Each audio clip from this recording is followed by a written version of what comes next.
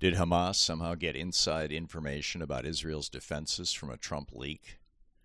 This past weekend, Hamas launched a brutal, horrific attack against civilians in Israel. While there's a very real history that led up to this, there is no justification for it. Even in a state of war, civilians must be protected. This horror raises a couple of important questions. First, did Hamas somehow get inside information about Israel's defenses that helped them pull this off? Second, how might this play out? How might it be resolved? Second, how this might play out, how it might be resolved, and how can America and the world avoid the mistakes from previous but similar situations? Pondering these questions, Sunday night, just before I went to bed, I tweeted, quote, Hamas apparently knew how to get around Israel's Iron Dome defenses. They probably learned this from Iran. Iran almost certainly got the information from Russia. And who gave it to Russia? Sure looks like it was Donald Trump at the request of Putin. At the end of the tweet, I included a link to a 2017 Washington Post article titled, quote, Trump revealed highly classified information to Russian foreign minister and ambassador. Although, because Musk has eliminated headlines from news stories, the article just looked like a picture of Trump with the Russian ambassador and foreign minister yucking it up. When I woke up yesterday morning, I discovered that my little overnight speculative tweet had caused Republicans on Twitter/X to totally lose their minds. The tweet had been viewed several million times and produced thousands of responses, the vast majority calling me obscenities and claiming that Trump would never share classified information with anybody because he's such a patriot, and anybody who would wonder out loud about him passing out secrets isn't. The Washington Post article I included with my tweet was pretty unambiguous. Reporters Greg Miller and Greg Jaffe wrote, quote, President Trump revealed highly classified information to the Russian foreign minister and ambassador in a White House meeting last week, according to current and former U.S. officials who said Trump's disclosures jeopardized a critical source of intelligence on the Islamic State. The information the president relayed had been provided by a U.S. partner through an intelligence sharing arrangement considered so sensitive that details have been withheld from allies and tightly restricted even within the U.S. government, officials said. End quote. While nobody knew then, and nobody but Trump and the Russians know now, exactly what top-secret information we got from Israel that was shared with the Russians in that meeting, it was clearly a shocking revelation that caught our and Israel's intelligence communities by surprise. As noted in that Washington Post article, quote, this is code word information, said a U.S. official familiar with the matter, using terminology that refers to one of the highest classification levels used by American spy agencies. Trump revealed more information to the Russian ambassador than we have shared with our own allies, end quote. The Post reporters also note that before the door was closed, apparently a Trump staffer overheard him tell the Russians, I get great intel. I have people brief me on great intel every day. 8 days before Trump was inaugurated as president, a Hebrew-language Israeli newspaper with inside information from Israeli intelligence agencies was quoted by the Times of Israel, quote, U.S. intelligence officials have warned their Israeli counterparts that President-elect Donald Trump's ties to Russia could pose a security threat, since information passed on to his administration may reach Moscow and from there be leaked to Iran, a Hebrew-language daily reported Thursday. During a recent meeting between U.S. and Israeli intelligence staff, the Americans also assessed that Russia has some kind of leverage over Trump, but did not go into details. The Yedioth Ahronoth newspaper claimed, citing unidentified Israeli officials who were present at the session. End quote. So whether Trump screwed Israel and the U.S. because Putin told him to, or just to feed his own massively insecure ego, and whether it's specifically tied to this Hamas raid or simply did other damage to Israel and American security, here we are. And as we learned last week when it came out that Trump shared top-secret info about our submarine fleet with an Australian businessman, he has a history of doing exactly this sort of thing. We also don't know if that particular intel from 2017 had to do with Iron Dome or Israeli security. The article suggests it might have involved using a laptop to take down a plane, or not. It's important to note, though, that it was only one of literally dozens of secret private meetings Trump had with Russian officials, Russian-aligned people at the White House in Mar-a-Lago, and in at least 19 phone calls with Putin, for many of which there are no existing records. Now Newsweek has published an article about this concern that Trump played a role in the Hamas attack as well, and I've been joined in my speculation by several others.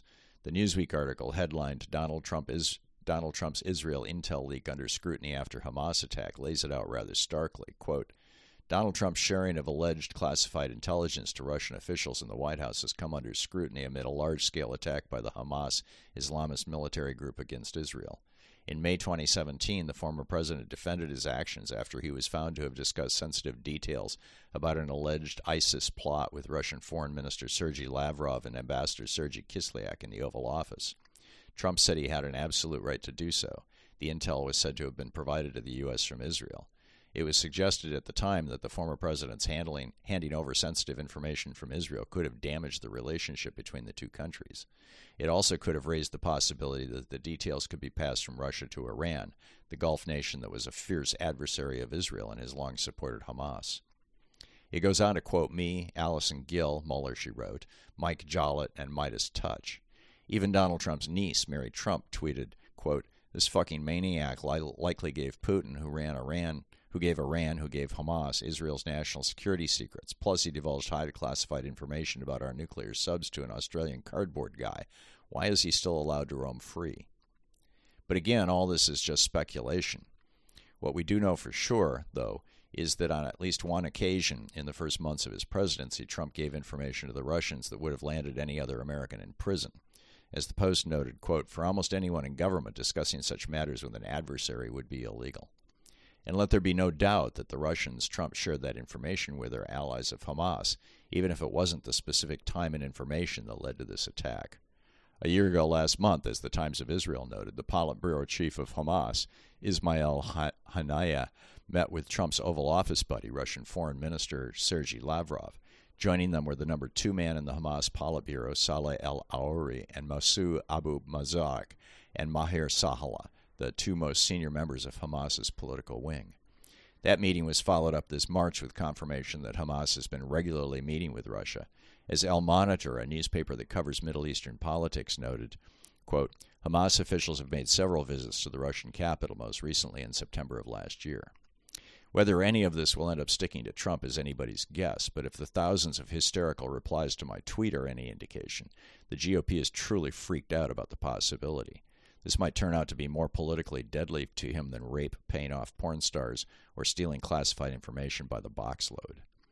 Republican politicians have even gone so far as to nakedly lie to the American people about the horrors in Israel, suggesting that the deal President Biden worked out with Iran was used to fund this attack. But it's not true. Of the $6 billion in oil money South Korea was to pay to Iran, but was frozen by international sanctions, not one single penny has yet to be distributed. That hasn't stopped the GOP from lying about it incessantly. It got so bad that a Fox News host had to intervene and correct a Republican politician, pointing out that no money has changed hands. Given how frantically Republicans in the Senate are trying to pin liability for the massacre on Israel and Biden, it sure seems that somebody might be trying to cover something up. Could this have something to do with the secret documents that Donald Trump hand-delivered to Rand Paul and he then personally transported to Moscow to give to Putin's intelligence agents? Jim Jordan and James Comer are fond of saying, where there's smoke, there's fire. This smoke demands an investigation by the Senate Intelligence Committee at the very least, and hopefully the FBI is all over it, particularly given the horror of these attacks. But to circle back to the second question, media pundits and even the government of Israel have been using the 9/11 as an analogy to the events of this past weekend. Both were clearly major intelligence failures, but George W. Bush survived his because Democrats chose not to politicize it. After all, a full month earlier, on August 6, 2001, the CIA was so alarmed that they flew an agent all the way down to Crawford, Texas in a private jet just to hand-deliver a memo to Bush that was titled, "Bin Laden Determined to Strike in U.S." Bush's response to the possibility of Washington, D.C. being a target was to change his plan to take the longest and to take the longest vacation in the history of the presidency and go from Crawford, Texas to Florida, a state run by his brother, where Jeb declared a state of emergency on August 24th. George stayed there, refusing to return to D.C. until after the attacks were over. Press reports today suggest that Israeli Prime Minister Benjamin Netanyahu received similar warnings from multiple countries in the region prior to the recent attacks and, like Bush, chose to ignore them. But Israeli politicians are often not as circumspect as America's Democrats, so it's possible that what rolled off Bush's back will stick to Netanyahu. Keep an eye on this one. While it's a certainty that Netanyahu will be brutal and unsparing in his retaliation, vengeance was the word he used yesterday, against Hamas in Gaza, the situation was, in fact, both untenable and unsustainable, and it didn't take a prophet to predict there would be a blow-up one day. There's a huge difference in meaning, however, between the words predictable and justified.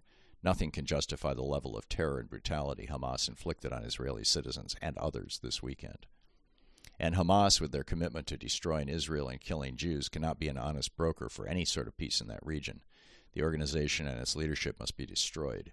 They are not reformable like, for example, the terrorist Irish Republican Army was back in the day.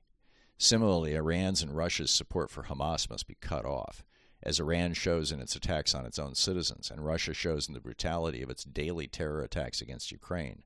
Neither are behaving like civilized members of the modern world. Yet here in America, MAGA Republicans continue to do everything they can to support Iran's, and thus Hamas's, number one supporter in the world, Russia. Tommy Tuberville is blocking military promotions. So we have no commander for our fleet in the region because he doesn't want raped women serving in our military to get abortions. Rand Paul has blocked the appointment of our ambassador to Israel because COVID vaccine conspiracy. The Putin caucus in the House is trying to shut down our government and thus cut aid to Ukraine, which will strengthen Russia and reward their help to Iran and Hamas. Our hearts break for the missing and captive Israelis, Americans, and others who are the victims of this medieval Hamas attack. It's hard to imagine anything more horrific. The civilized world must stand united against terrorism wherever it is practiced.